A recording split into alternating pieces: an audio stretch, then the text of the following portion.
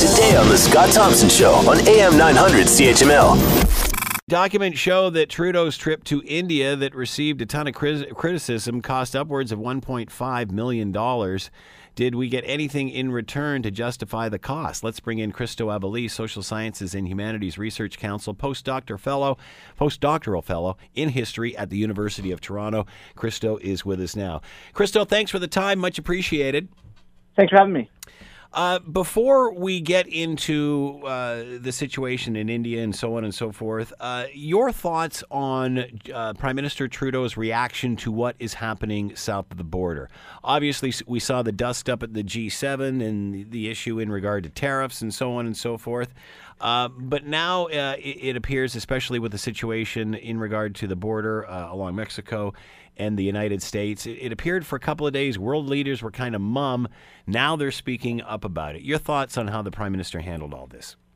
I mean, I think, I think he could have handled it better. I think the reality is that, this is pretty heinous.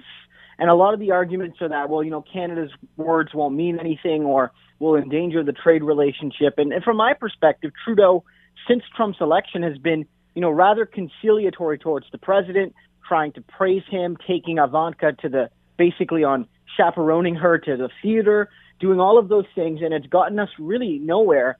And so, to me, it was very disappointing to have the Prime Minister kind of sit on his hands for days while this happened. And, the real leadership came from the NDP caucus really calling for change here. And Trudeau, I think bowing to public pressure, bowing to probably maybe voices within his own party, but primarily to the New Democrats, people like Jenny Kwan, Jagmeet Singh, Tracy Ramsey, Don Davies. These are the people who are leading the charge for human rights in this country, and the Prime Minister has been on the sidelines. It's unfortunate, but it's good he's starting to make a bit of a move towards acknowledging the human rights violations we're seeing. All of that sounds great, Christo, if you've got a person with some common sense at the other end of the phone, but it doesn't appear that that is the case. Does it pay to speak up against someone like this guy? I mean, especially on issues surrounding domestic affairs. Well, we're talking about human rights. Trudeau, a few days ago, there was a video circulating of him, saying that he doesn't care if he has awkward conversations with other world leaders about human rights, specifically talking about, GLBTQ rights in some of the developing countries. And I think if the Prime Minister wants to lecture developing countries about their human rights abuses, then we should, if anything, be more stringent on our allies, wealthy, established countries to uphold those rights, because they have no excuse not to. And I think at the end of the day, history will be the judge. Should we be appeasing this? And in my view, this is something that needs to happen. And as you said, Trump's volatile. But again, Trump, despite the fact that Trudeau's done everything, I think, to try to tiptoe around Trump's attacks on human rights and whatnot, the reality is Trump still wants to take NAFTA down. He still wants to stick it to Canada. He's talking about how we're scuffing up our shoes to sneak them into Canada. So I think what else can you do but, stand up for human rights and let the chips fall where they may? So in other words, you don't think the nice guy approach is working? I don't think it is. I mean, there's a difference between, being openly antagonistic in trade talks. I think, with that, like with any bargaining process, you want to, keep a lot of that behind closed doors. I totally get it. But this is fundamental human rights.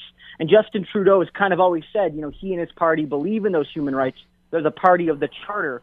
And, the reality is that, certainly the Canadian Charter doesn't apply to the United States, but its values should apply to the conduct we have as a country that aspires to be a global leader. Do you think because Trump took a swipe and took such a swipe at Trudeau after the G7 that he sort of thought twice about it? I mean, maybe. That might have made it easier. If coming out of that things were more conciliatory, maybe that makes it trickier. But as you noted, it seems like Trump made not enemies, of course, but didn't make any friends among any of the other G6 countries.